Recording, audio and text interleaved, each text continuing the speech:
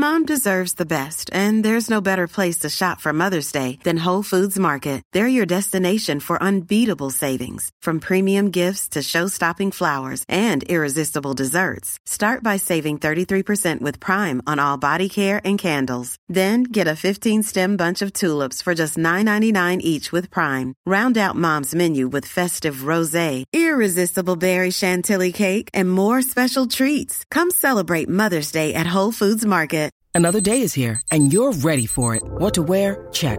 Breakfast, lunch, and dinner? Check. Planning for what's next and how to save for it? That's where Bank of America can help. For your financial to-dos, Bank of America has experts ready to help get you closer to your goals. Get started at one of our local financial centers or 24/7 in our mobile banking app. Find a location near you at bankofamerica.com/talktous. What would you like the power to do? Mobile banking requires downloading the app and is only available for select devices. Message and data rates may apply. Bank of America N.A., member FDIC. This episode is brought to you by Reese's Peanut Butter Cups. In breaking news, leading scientists worldwide are conducting experiments to determine if Reese's Peanut Butter Cups are the perfect combination of peanut butter and chocolate. However, it appears the study was inconclusive, as the scientists couldn't help but eat all the Reese's. Because when you want something sweet, you can't do better than Reese's. Find Reese's now at a store near you. Oi, oi, I'm Jimmy Bullard, and this is me old mucker Fenners. We're back together, son. How are ya? Hi, Bully. Great to be back working with you. What we doing here, though? We're starting a football club in podcast form. The only thing we know, it's called FC Bullard. After that, it's all up for grabs. So, we haven't got any players, we haven't got a kit, we haven't got a club badge, we haven't got a stadium. Correct. FC Bullard. Welcome to the club. This is a Crowd Podcast. There's something we gotta tell you. Our guest today is Michel Roux Jr. I wonder if Joe will trust the recipe for his buttery patisserie crust. Maybe.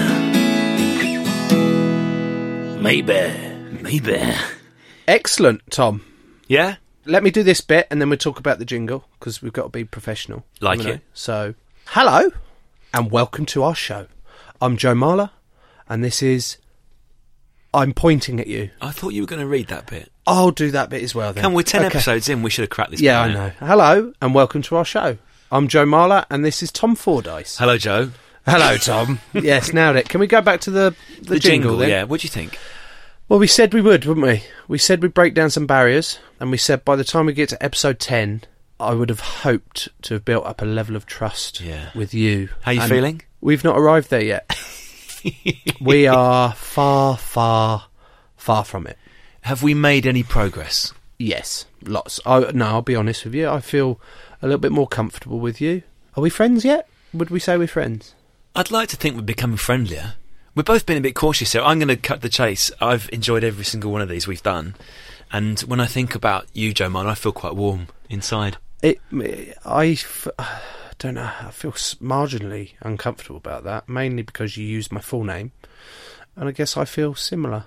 It's nice to have that warmth inside. And outside, sometimes. This feels a bit like we've never talked about emotions before, and we're just opening up. We're just opening up for the very first time. Joe, you know the jingles I've been doing? Yeah. Right, I'm running out of jingles a bit.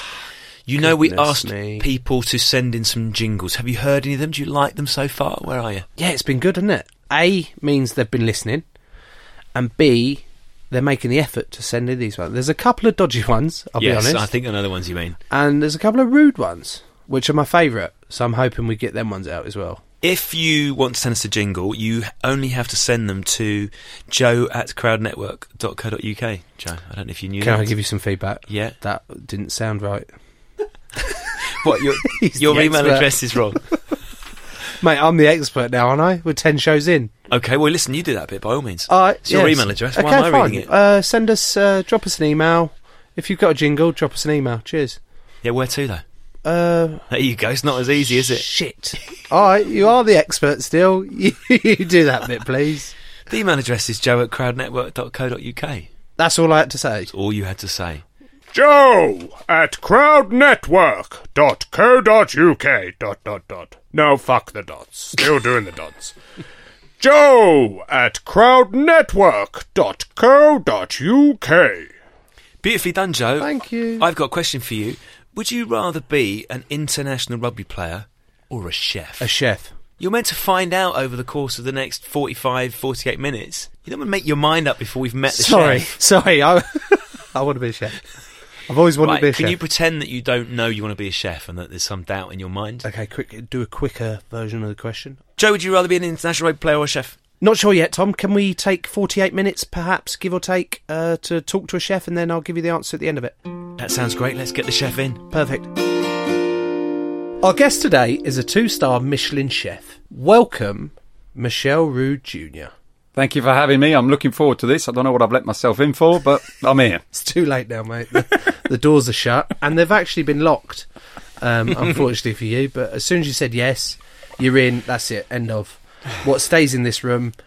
What goes on in this room stays in this room, or goes on a pod. Yeah. Welcome. How are you? You good? I'm really good, actually. Yeah, really good. It's strange times we're living, but I think you've got to always stay positive and just go with it. Have you come from the restaurant today? Yeah. Can't you smell? Well, I'm eyeing up those boxes that you've got on the table. These two gold boxes. What? They look like the sort of thing that the Three Kings brought to the nativity scene. And what were they? Gold, frankincense and myrrh. Irrelevant. Very irrelevant. Also, if you're a baby, do you really want frankincense and myrrh? It's not a great present, is it? No, don't even know if it's a real story, mate, but that's another different subject. What's in these magic boxes, Michelle? I think I should just pass them over and let you open them up. Is it the same in both boxes? It is indeed, and it's on the menu at the moment. Don't tip them up too much because it's a bit fragile inside. Okay. Going to break the seal. I'd have to say this is already a step up from the... Oh, look at these beauties. The brown paper bag of meat that we had. Joe, give me your first impressions. Oh, wow. There's gold. There is gold. So I'm seeing a circular dome. No, that's not a dome. A circle with some caramelised nuts on and a gold leaf with a chocolate fondue in the middle. And on the left-hand side is a light and fluffy... Is it a Madeleine? Correct, Madeleine. A Madeleine. Which one are we going to eat first? I'm going for the Madeleine. The Madeleine, yeah. Madeleine. Okay. So the Madeleine looks like it's dusted with maybe... I don't want to say icing sugar, Michelle, because okay. Yeah, a little bit of icing sugar. As opposed to what? Why didn't you want to say icing sugar? I'm sorry, I'm eating now, I can't talk. Right, so just to clarify, 10 shows ago, you slagged me off for sitting in these exact same seats, eating out of an unmarked bag, meat, dried meat, cured meat. Yes, I did, yeah. And I felt really bad at the end of that one. But because we've got a 2-star Michelin chef in... Yeah, exactly. And it's in a gold box, and it's got a gold leaf on it, and icing sugar. That's play on, is it? Yeah. Unbelievable. How is what Michelle has given us here in any way comparable to you eating unspecified meat from an unmarked brown paper bag in the middle of a podcast? Oh, so if it's at the start, it's fine, is it? What do you think of the Madeleine, by the way? Yeah, it was gorgeous. Yeah? It was really nice, thank you. Light and fluffy. Is this a personal favourite, Michelle? Because the Madeleine is something you find in lots of places in France. It's a bit of a classic. You even find it in supermarkets. This is hang on. This is special. Have you gone to the supermarket? Don't spoil it. This is special. No, it's made with loads of butter, and it's a family recipe, so it's really special. I've done quite a bit of research on you. Not in a stalker way, but I've watched plenty. And my knowledge is that butter is one of your favourite ingredients. I love butter. The way you even said butter as an ingredient is... You've gone a bit misty-eyed, actually. He has over butter. You mentioned of butter. I love butter. Are you okay if I call it butter? Butter. Yeah. Listen, I was born in Kent and I was brought up in South London, so... You're fine with that, then? Yeah. Oh, okay, so your voice is actually a pretend chef voice. As you should be saying butter as well. Are we going to have a bite? Can I have a bite of that? Before we get the chocolate one? Yeah. Yeah, pile in. I think you should. Now, I won't eat it all. It is very crumbly and very gooey in the middle, but it's... Yeah, well, have a bite. Joe, you go first. Make a noise for that face. Fuck me. No, not that Sorry. noise. Oh my! Oh God. Right, I'm piling in. Did you eat the gold leaf? No, I'm saving that bit. I might even take that home, Right, he goes. Might get some money for that. What's in the middle of that? Salted caramel made with lots of butter. Get it. Oh. God, that is so good. My nutritionist is going to keel over when I tell him that that's what I eat now. That's going to be my daily snack. Well, there's a lot of sugar in there, but you know what? I think we deserve a bit of sugar and a bit of indulgence at the moment. Oh, well said. Oh, Michelle, thank you so much. Is this not the argument? The whole butter argument for me comes down to, all right, there are nominally healthier options than butter. No. But why not just commit to butter? It's so much nicer. Not only is it nicer, it's unadulterated ingredient. It's pure. And it's good for you. It's got to be good for you. There's no added ingredient in butter other than salt. It's only not good for you if it's all you eat. If you wake up and you go, pack of butter. I'm having a pack of butter this morning, and then at lunchtime you go, oh, I'll have 2 packs of butter. Then that's something else. But I'm with Chef. Can I call you Chef? I want to feel like I'm part of it. Yes, Chef. Thanks, Chef. I'm Chef. You know, Gordon Ramsay still calls me Chef. What? Gordon worked for me. So whenever I bump into Gordon, he still calls me Chef, which I think is so endearing. It's really, really cool. So you created... I wouldn't say I created Gordon, no. Well, because he's a monster. Yeah. I didn't create a monster, did I? That was they're your words. They are your words. Which, as Chef, you can say. So how long did he work under you then? Oh, gosh, worked at Le Gavroche for 2 years, and then we employed Gordon in one of our restaurants in France for a further year. So, yeah, about 3, maybe even more than 3 years for us, yeah. And he still refers to you as Chef when you meet now? Yeah. That's brilliant. Gordon's a cool guy. I mean, he is who he is. He does swear, and but some of that is a television persona, although you get him outside a television world and he still swears like a trooper.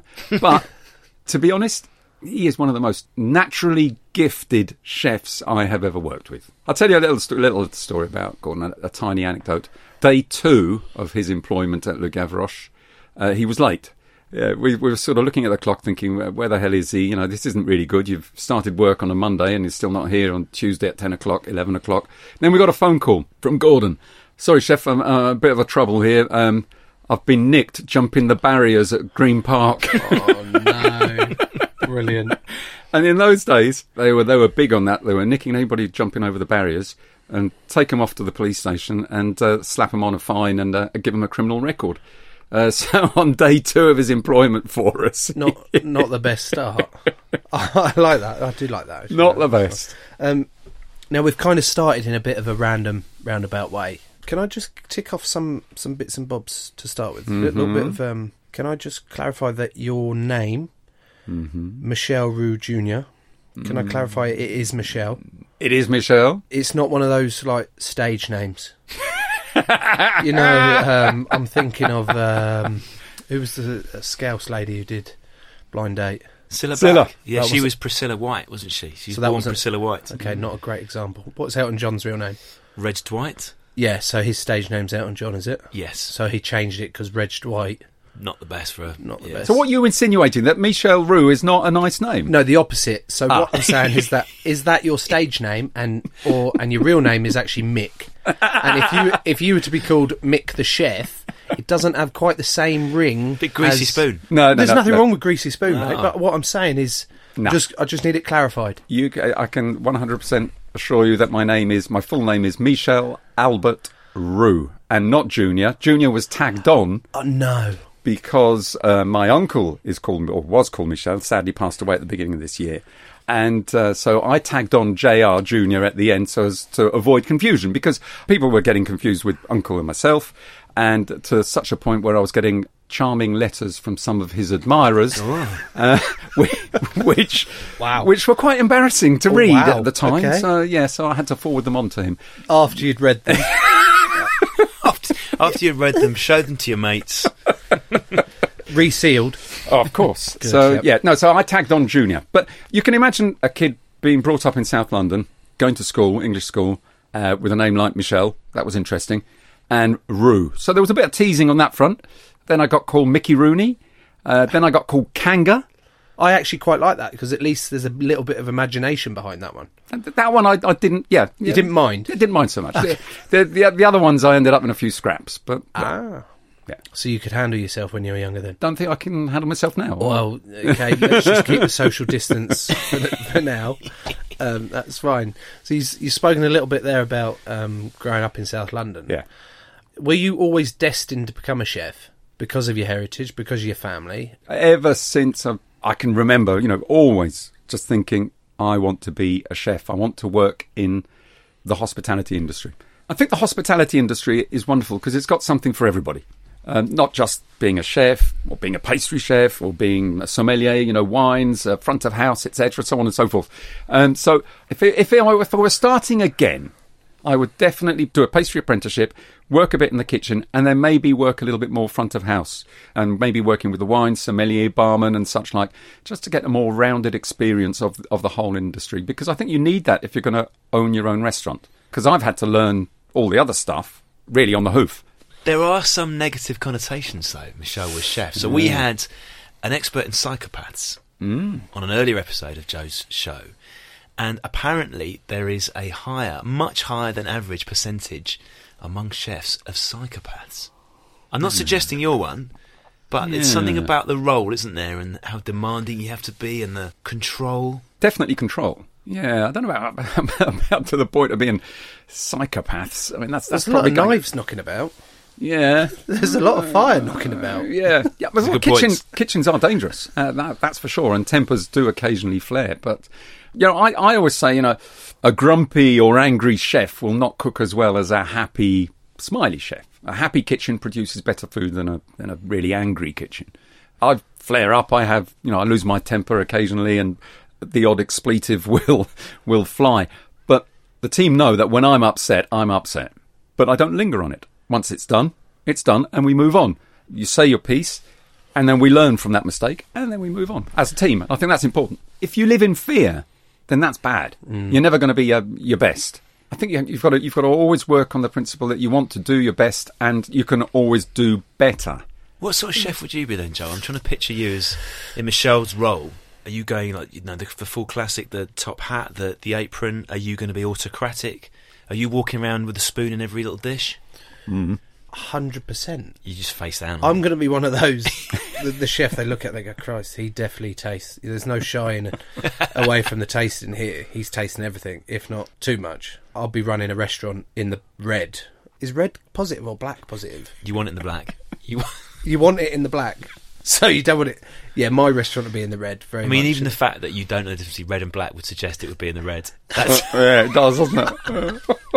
And I'd definitely wear all the gear. Would you? You got to look the part. How come you don't get fat as a chef? Because you're looking decent, Nick. I do run. Well, I used to run a lot. I used to run marathons, but now wear and tear means I no longer run marathons. I still keep very fit, and I still love running smaller distances, 5k, 10k. You'd be surprised at what I eat and how much I eat. I'm not careful at what I eat. I don't snack. That's the one thing. On cheap confectionery. I'll snack on one of them. Joe. I'm going wrong, aren't I? But I don't snack on cheap confectionery, and I have never, ever enjoyed sweet drinks. So fizzy lemonade or, all the other stuff. Yeah, never. Me I can't stand the taste. Yeah, it's horrible, isn't it? Yeah. It's horrible. I'd rather have a glass of water. Yes. Or a beer. Yeah. Are you making notes here, Joe? I am making lots of notes. You've got a list with a massive no at the top of it, and you're just filling in some of your that's meant to be hidden. I'll hide that paper, thank you. You're right, he is fantastic looking. Which leads me to the question of what would you taste like? If I was to cut you up, I'm trying to pick what area. I wouldn't go cheek, obviously. Well, you've got to have, I was going to say, you've got to have cheek or kidney or liver. You're very lean of cheek, though, Michel. That's true. Yeah, Joe's a man of appetite. Your cheeks are not going to fill Joe up. Well, in comparison to Joe's cheeks, yeah. Thank you very much for that. So if I'm chopping you up, yeah, what are you tasting like? Jeez. What are you? What? Well, I'm no spring chicken, so you might have to slow cook me.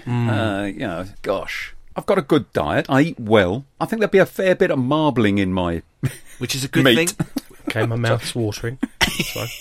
Michel, run now while you can, because Joe is seriously considering. No, all right. Well, it's a serious question then, because you're a chef of how many, 40 plus years. When did you start?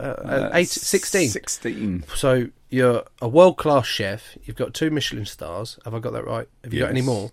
Can you get any more? Yeah, of course you can. Can you? Oh yeah. What, they just keep just keep throwing them at you. But are they? But they're presumably they're quite hard to get. Very much so. So you know what lots of things taste like, good or bad. Yeah. But what does a human taste like? If you don't know, because you haven't tried it, I'm guessing you haven't. No, I've never tried it. What's a human tasting like? Do you think? I mean, I've read about it. Allegedly, it's quite a sweet meat. You think it's going to be sweet to eat a human, do you? I believe so. I wouldn't. I don't want to go there, really. I don't want to try it. You know. But what if you had to? What if you're in a position like there's this rugby team? Yeah, that Uruguayan rugby team. Uruguayan rugby team. Crash in the Andes. Yeah, I remember seeing the film. Because believe it or not, I actually met one of the survivors. No. And it wasn't until after I'd met him that they said, it was. We were on a tour in Argentina, and he was one of the Uruguayan dignitaries that had been invited over.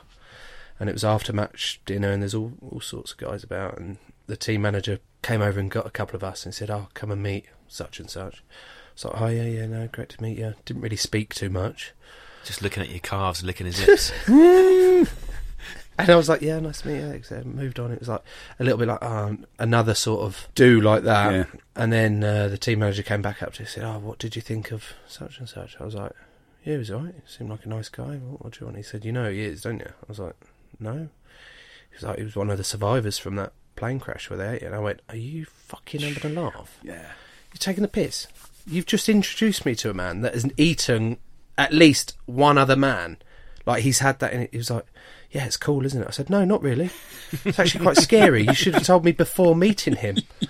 And then I could have actually asked him the real question as opposed to a pretend one with you." Do you not think, like, because he obviously has not set off on his plane trip with his Uruguayan rugby mates thinking it's going to end with him eating another human. He's gone through the most brutal privations. He's reached the point of near death. So, Joe, do you not think in that situation, this person is dead, you're going to be dead soon unless you eat this meat? Mm-hmm. Do you not have a little nibble? 100%. I have to. In fact, there's part of me that... You don't even wait till you're starving in a plane crash. You're just interested. There is part of me that I am really interested, actually, because I want to find out like what other chefs would taste like as well. Like who? What about Greg Wallace? What do you think he's tasting like? Oh, Greg. Yeah. He'd be delicious, What he's got to take. Like, he's got a wide range in diet, some of the things, and he loves butter, doesn't he? He loves a pud, and he loves cream, butter. Yeah. Oh, Chantilly cream, chef. Oh, put it all up. Go on. So I reckon he'd be delicious. He's a well-marbled ribeye. Definitely loads of marbling in that. Yeah, I'm having that. I'm having a bit of Greg. How would you serve Greg? Well, obviously with lots of butter. Some butter. Salt and pepper. Probably some asparagus, but you need to fry the asparagus really quick and at high temperature. It's no good cooking asparagus for a long period of time because they go floppy. You don't low and slow asparagus. Is that not true, Michelle, of every single food stuff? So I had a random chat with a French chef, an old French chef in a pub a little while ago, and I'm asking him for his tips, and his tips are all great, but fundamentally they could all be boiled down to fry it with butter, add salt and pepper. Well, you can't go wrong with a bit of butter, can you? You just can't. So that's literally the answer to everything. Butter. Add butter. Indeed. And long live butter. Vive le beurre. Last time I met or saw Greg, because I met him several times, was at an England game in the autumn 2 or 3 years back, and we were walking to the after-match dinner. I had my little boy on my shoulders and my little girl in a pram with my wife. I'm pushing her, trying to get there, man. Bumping into her. I was like, he was like, "Hi, Joe. Oh, Greg, how you doing?" And I was about to introduce him. I went, "Oh, Daisy, this," and he went, "Hi, I'm Greg from MasterChef." And I looked at him, I went, "Pardon?" He was like, "Yeah, how you doing?" And he was in a bit of a rush, and he had to go, "All the best, take care, bro." And Daisy, she was like, "Did he just say, 'Hi, I'm Greg from MasterChef,' instead of just, 'I'm Greg'?" I was like, "Yeah, he's cool though, so let's just let's just let him have that one. That's fine." That's cool. I go back a long way with Greg. He's brilliant. I like him a lot. He does get on people's nerves, but I like him genuinely. I love his facials, the facials he makes, like when he's doing, all that stuff. But what I most like is the voiceovers on it.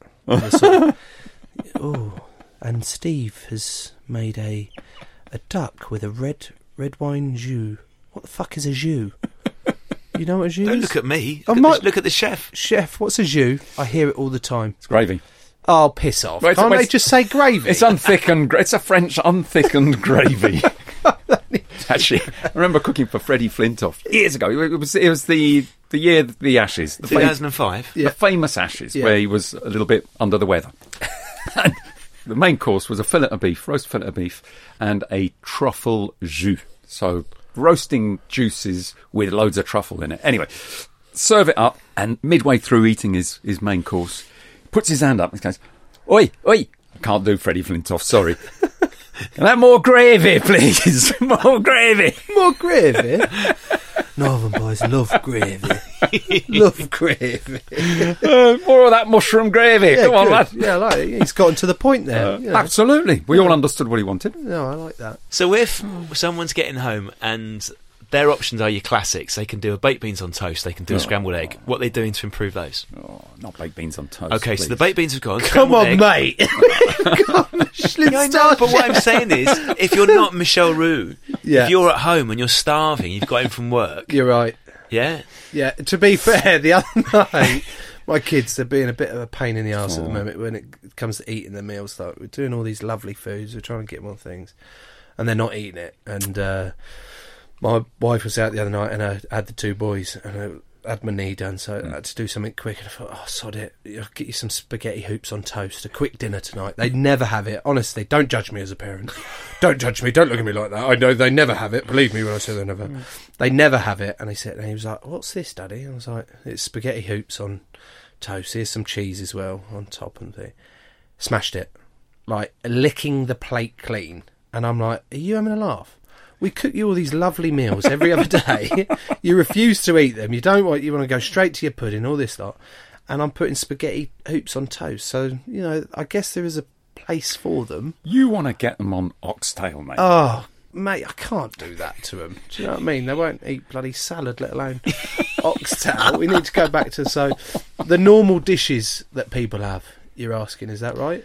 So scrambled egg, let's say... Yeah. I wanted to cook scrambled egg. I think eggs are brilliant. Eggs are my idea of fast food. Scrambled eggs, omelettes, fried egg, poached egg, they're brilliant.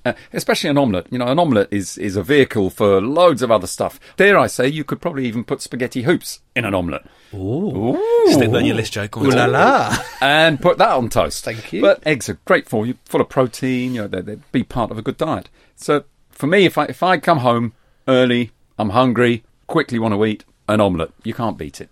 And is that like a staple of a up-and-coming chef? That's a measure of how good a chef they could be, because if they can't cook an omelette, they're buggered. Absolutely. My dad used to, when interviewing prospective chefs, get them to cook one omelette. Nothing else. Wow. Don't do me any fancy food. Don't do this or that. There was a quick interview, face-to-face. Said, okay, right, cook me an omelette. It is amazing how much you can tell from a chef, well, from anybody really, I think, just cooking an omelette. You can see how they work, how they're organised. Seasoning, obviously, that's the obvious one. How they cook the omelette. Do they roll it or do they fold it? Do they cook it with butter? Is there any colour or no colour on it? How they present it?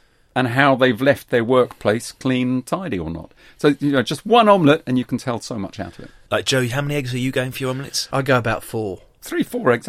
Three is good. 3 is what I would do as well, depending on the size of the eggs, obviously. Recently, we had a chef as well, an interview like that, and we got him to do an omelette. He cooked his first one and messed it up. He says, "I'll do another one."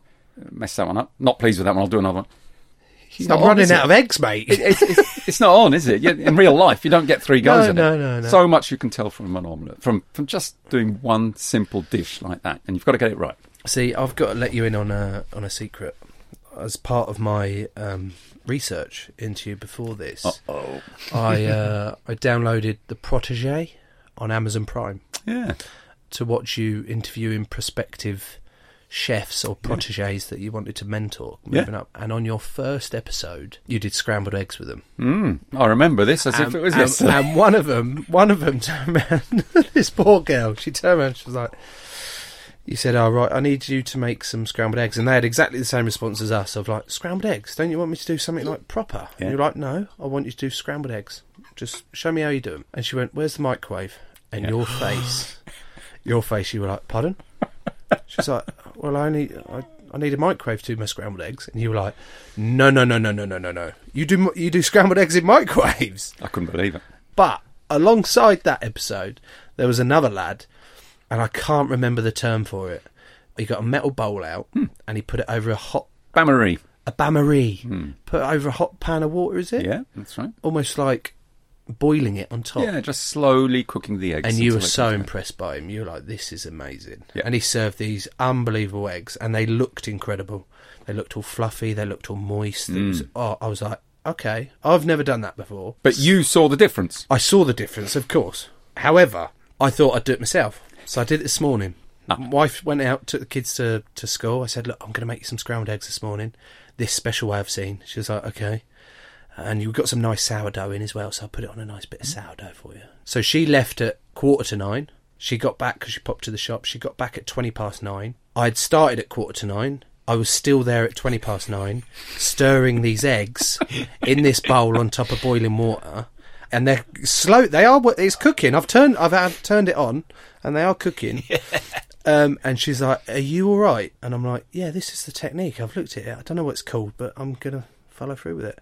Took me about 45 minutes to cook these scrambled eggs on toast. Plated it up, dished it up to her. Gorgeous. They were perfect. They were moist, fluffy, seasoned beautifully. I'd added butter. I'd added milk. Oh, lovely. That's your idea of fast food. Yeah. That took me 45 minutes. In fact, it was an hour with the clean-up time as well. You know, the prep of the clean-up time. So I'm not buying that. That's not fast food if I'm doing it. What's it called? On top of a bain-marie. A bain-marie. The bain-marie's Ban Bath. Yeah. Okay, and Marie, she's the woman who invented this. Possibly, yeah. It's basically cooking the eggs slowly over a steamer, over steam. So the idea is that it's not fierce heat, and it cooks them gently. But it shouldn't take 45 minutes. It should take about 10 minutes. I don't know what you would do. Why was I doing it? Did I do it wrong then? Maybe you made the best scrambled eggs ever. However, you can't rush scrambled eggs. You can't. So I'm sure that they were amazing, and you got lots of brownie points from that. I did. Well, I did, but they were kind of taken back with, I'd much rather you did it the other way, because... Don't tell me you cook them in the microwave. Cake's not a chance, mate. I'm very much with you on that. I'm not... And I do have some standards. So when my wife tucks into a pot noodle, I will turn round and I will give her the face of disgust, and I will say, that is hideous. I don't want the kids seeing you eat that. I don't want them seeing it in the cupboard or anyway. So I do have standards. Sorry. So omelettes and scrambled eggs are the best way to see what an up-and-coming chef is all about. You can't hide. That's the thing. You can't hide behind decorations or anything else. It's just 3 eggs and a bit of butter. A lot of butter. Yeah. Right, so we know how to make eggs. Joe, shall we eat a bit more of these puddings? What are we going to talk about, though, after the ad break? I'm already eating it. Sorry. You've been sneaking the chocolate tarts. Sorry, what do you want me to say? What are we going to talk about after the ad break? Oh, yeah. Let me just cleanse my palate. Have we got any lemon sorbet? Okay, fine. After the ad break, we're going to ask Chef, aka Michel Roux, if he ever leaves his own reviews on TripAdvisor. So here are the ads. Well, it's a quiz. But this time, it's a podcast. Yes! With me, Nikita Oliver. I was going to go with that at first, I really was. I love a quiz. I'm nervous. Oh, how many edges does a 20p have?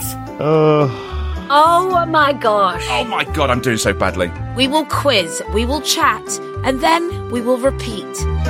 Forever. Just search Quiz Chat Repeat in your podcast app. Shrink the Box is back for a brand new season. This is the podcast where we put our favourite fictional TV characters into therapy. Join me, Ben Bailey-Smith, and our brand new psychotherapist, Namone Metaxas. Hi, Ben. Yes, this season we're going to be putting the likes of Tommy from Peaky Blinders, Cersei from Game of Thrones on the couch to learn why their behaviour creates so much drama. So make sure you press the follow button to get new episodes as soon as they land on Apple Podcasts, Spotify, Amazon Music, or wherever you get your podcasts. Shrink the Box is a Sony Music Entertainment original podcast. Those were the ads. Michel Roux is still here, so we want to know, how do you become a chef? Do you have to go to college? Do you have to do like tests? Do you have to do like a GCSE in it? Do you have to do what do we call it? Home economics or something? Well, Which yeah, always confused me actually because I thought that was about money. And why is that Why about? don't they just call it cooking? Yeah, why is it called home economics? Is it because you had to price up your ingredients? Yeah, it's not just about cooking. It's also about the economy of cooking and... Yeah, anyway, let's not... Yeah. Anyway, so even I'm confused about that one. Cooking at school. So do you have to go to college? If I wanted to be a chef, do I go to college and go, right... So I recommend go to a catering college. It's very important to get your qualifications in. So you can do that either on day release... Are you talking about prisoners? No. What's the day release? It's called day release. I'm getting to it. He's lost me. Is he talking about prisoners again? That was a previous episode. Sorry. All chefs end up in jail. No, they don't. So you do 4 days in the workplace and 1 day at college. Okay. Or, there's the other way around, you can do 3 weeks work and 1 week college. So I still get a lot of apprentices and kids that say, oh, but it's boring and the tutor, he's old school and this and that. Just bear with it. Just do it. It is rewarding. And then after that, then you can go and work in the workplace. You've got a qualification.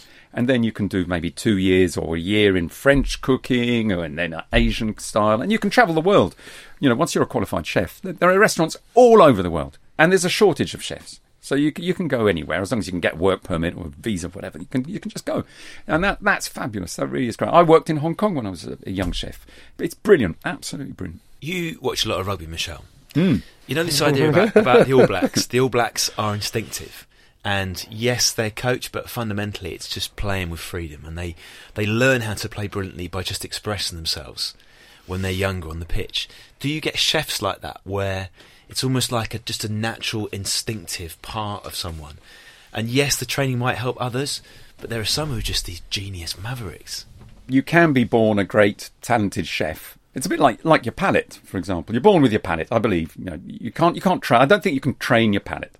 I think you're born with it. However, you can train skills, and you can improve people that way. Going back to Gordon, for example, I did say that he was one of the most naturally gifted chefs I've ever worked with, in my kitchen anyway. And you see that. You can see that they pick things up immediately and they've got that instinctive flair. And there are others who will just be bloody good hard grafters, show them something, and they will repeat it and repeat it and repeat it and do it time and time again. And then you've got these mavericks, people who one day will do brilliant, the next day will be also brilliant, but totally different to the day before. It is a combination. And I think, your analogy with the All Blacks is good. But I think any team, be it chef team or sports team, needs a lot of these different individuals to be one. But with most mavericks in my sport comes troubles more often than not. It can, yeah. Does that happen in the kitchens? Do mavericks like that cause massive flare-ups or incidents that can happen? Are there any that... I genuinely believe that you need characters and you need mavericks in life in general. Yeah. But I mean, if you look at Manchester United and Eric Cantona, complete oddball, but what a genius. Absolute hero. But there was one man who managed to control him and to get the best out of him all the time. And he inspired a whole generation of the class of 92 to achieve greatness. So I think every team needs an Eric Cantona or a kind of maverick figure that is a genius. Is there a genius out there now in the chef world that you all kind of go, he's the dog's bollocks here, or she's the dog's bollocks? Like the chef's chef. Who's the do you know, like we have an awards evening like in sports where you like players player or coaches player and all that lot. Is there anyone out there at the minute in the world that you go, he or she is players player? Yeah, that's interesting. I mean, we have Claire Smith, who's got her own restaurant in Notting Hill, and she's been gunning for her 3rd Michelin star for a couple of years now. And I've been fortunate enough to have a meal there, and I know Claire quite well. I am 100% sure that she will get that 3rd star and will be one of the most revered chefs of our time anyway. And why? What makes her outstanding? She's just got this incredible talent, and she can do any task in the kitchen, so everybody respects her for that. What's her food? Based on French classics, so there's a bit of butter in it. And we all know butter is good for you. And tastes better. Anything tastes better. Good. So Claire Smith is the one that we've got to look out for. I would say so. Look out for Claire Smith. Probably the next Michelin 3-star restaurant in the UK. I'll tell you another one as well. Sat Baines in Nottingham. If ever you're in Nottingham, go and see Sat Baines. Now, his food has got real imagination. Now he could be the maverick of the team because he's a real jovial guy who occasionally just goes on one, but in a good way. And his food is inspired as well from his Indian heritage, but he is trained in French classics. So it's a beautiful melting pot of food. There's spices that he uses, and it's creative. It's incredible cooking. Incredible. I love talking about food. I love watching food. I love talking about food. I love eating food. I just love food, and I'm getting all giddy about it all. Does it not make it, in some weird way, Michelle? So you spend so much time thinking about food, and you've got this wonderful palate. Does it not in some ways ruin all the food that we eat? Because to you it just tastes a bit shit. Do you know what I mean? How dare you? I spent 45 minutes on my No, but when I go out, for example, I mean, I'm the same as anybody else. When I go out to eat in a restaurant, I go out for pleasure, go out for the experience and, enjoy the food. I don't go out to criticise. But saying that... Here we go. Saying that, plate of food arrives in front of me, I'm going to analyse it. I can't help myself. If you watch a game of rugby, you're going to start analysing it, surely. Yeah, that's fair, yeah. You look at the front row of somebody packing down, you go, I could have done a much better job than that, mate. Or, what's he doing with his arse up in the air? I'm not that he's definitely harsh. boring in. Okay, fine. You know what I mean? So I can't help it. A plate of food is put in front of me, and I have to analyse it. But not in a bad way. Are you ever sending food back? Even if it's bad and the service is bad, are you stopping yourself from sending it back because you then don't want that reputation of, he's just fucking being so picky about the food? Do you know what I mean? He thinks he can do it better. Do you stop yourself from sending it back because of that, or will you send it back? I would not send it back and haven't sent it back. Why? Well, because if they want my advice, they have to pay me. I'll be a consultant. You would munch the If you're good at something, never do it for free. I get it. You got it, Joe? What is the biggest mistake that when you're out eating, that you see where you just think, Yeah, I think overdoing it. I think that's one of the things chefs really have to grasp, and that is knowing when to stop putting stuff on the plate. Overcomplicating food is one of my bugbears. If we've got great ingredients, you don't need to mess about with it. Let the ingredients sing. Too many fancy sauces and chucking herbs on it and this and that. I mean, the food has got to look great, especially when you get into the sort of Michelin star levels. It's got to look superb. But I do think that sometimes chefs just try too hard and put too much on the plate. I often get asked for advice as well, young chefs saying, they're desperate to get a Michelin star, desperate to do this and that. I said, listen, cook food for your customers, for your guests. If they like it, they're going to come back, and come back for more. And that means you're going to have a good business and you're going to have a kitchen to cook in. If you don't, then you've got no business, you're out of a job. And I said, if you get that right and grow in confidence, then the plaudits will come. You'll get the journos will come in and they will write you up good reviews, and then you'll get the inspectors come in and you will get the Michelin stars. Just don't overdo it. Do you know the inspectors? Do you know when they're coming? Can you recognise one? Can you tell one? Do you know what I mean? I've got trust issues, but that we've worked on, still working on. How do I know that you're not, Tom, that you're not a podcast inspector or something? Do you know what I mean? What a convoluted cover that would be. Let's record 10 podcasts. A bad analogy, I know, but I know what you mean. Can you tell if there's an inspector that's come in? Michelin Guide inspectors are totally anonymous and always pay for their food. I do recognise a few of them because they're the UK ones do the rounds, and after a while we get to recognise them and we know them. They never book under their real name, and they do change phone number so that we can't recognise the phone number. But there are little telltale signs occasionally that kind of give them away.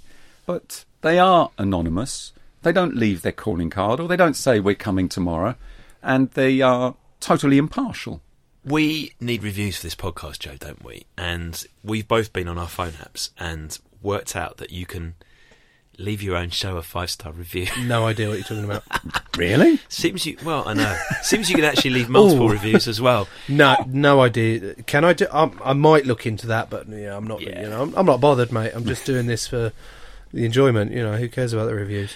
So when you get a review, Michelle, of a restaurant, we all know what TripAdvisor reviews can be like. They can be sensible, or they can be TripAdvisor or TripAdvisor. Yeah, well, there we go. But you're hung out to dry then, aren't you? And is there something in the restaurant business where people try and do what me and Joe would never do, which is to leave glowing reviews of our own podcast? Under said pseudonym. Well, I think, okay.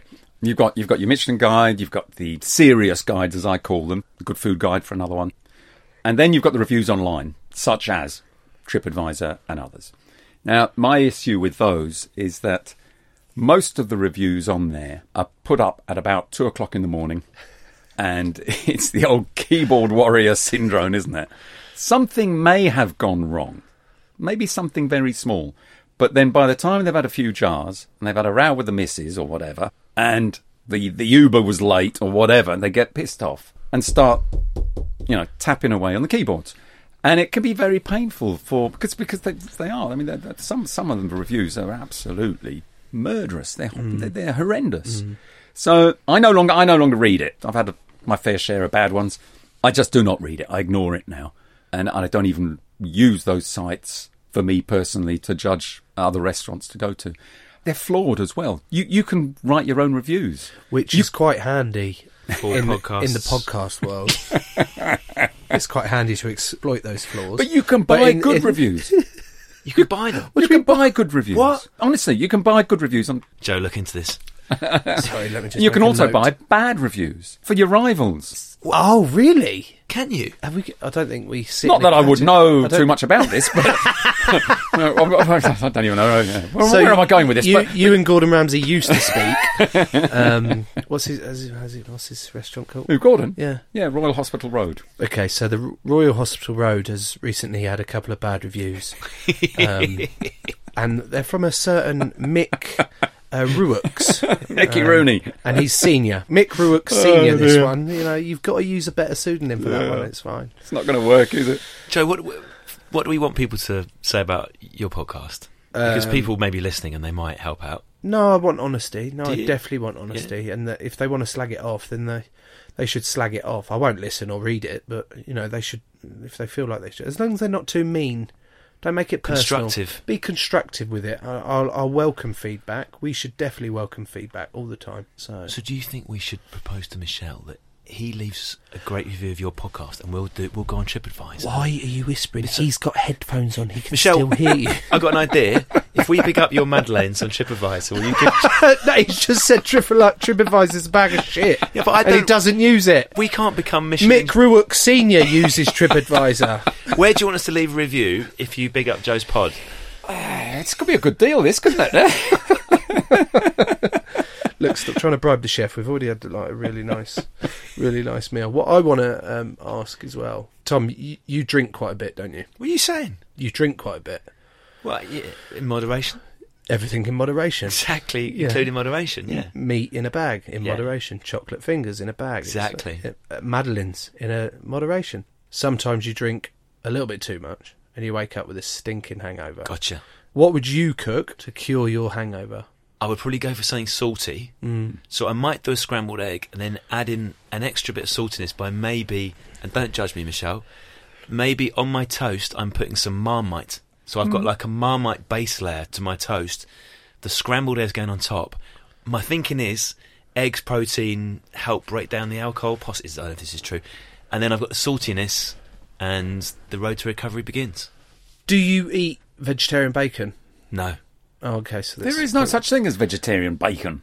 Yeah, there is. No, there can't be. No, bacon is pork. Unfortunately, chef, there's this stuff that you can buy, and it's called... They should not be allowed to call it bacon. You're right. I think it's absurd, and I also think it's absurd that it's in my fridge currently, and that my wife insists on eating it. I said, but... If you're a vegetarian, why do you want something that tastes like meat? She was like, no, because the purpose is I love animals. That's why I don't eat them. I don't want to get into this. I don't want a domestic when she's not even here. It's fine. What are you making for a hangover? Me and Joe have been over, and... We've been over his? Been over to Michelle's. House or...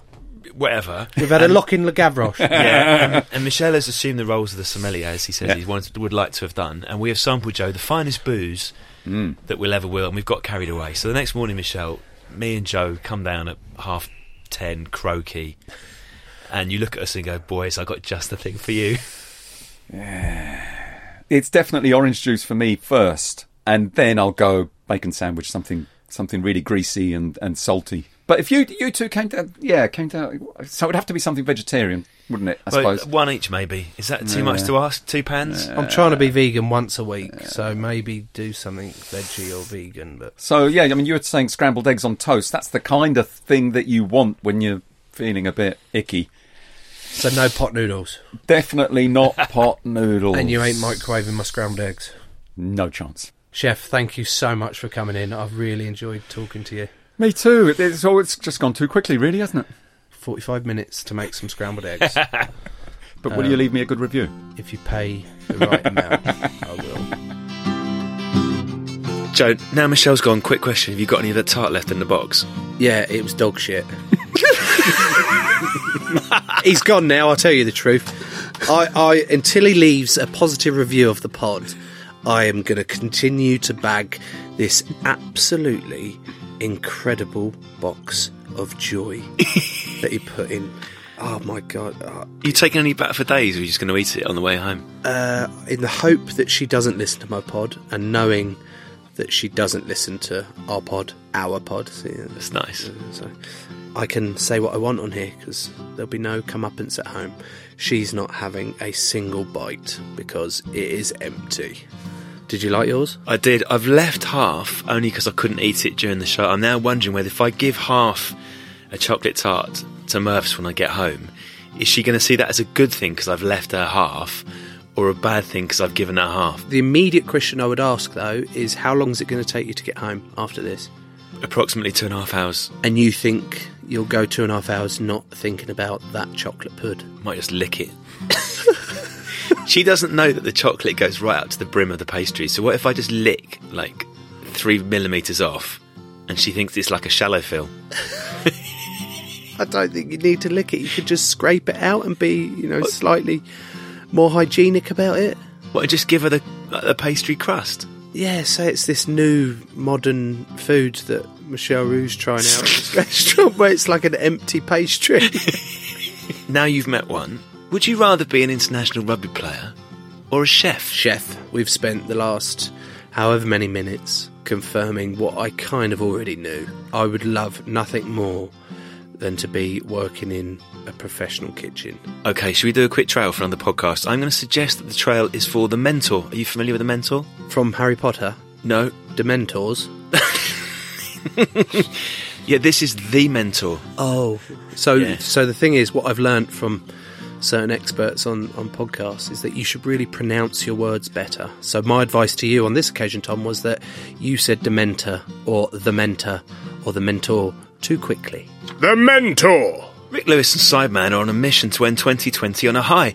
Rick is one of the best business minds in the country, and he's taking 3 young people under his wing for the rest of the year. Do you know why, Joe? It's been a shit year for most of us, but with access to £5,000 and Rick on speed dial, what could you achieve? It'll be inspiring, but we'll also learn a lot. Joe, search for The Mentor in your podcast app. Crowd Network, a place where you belong.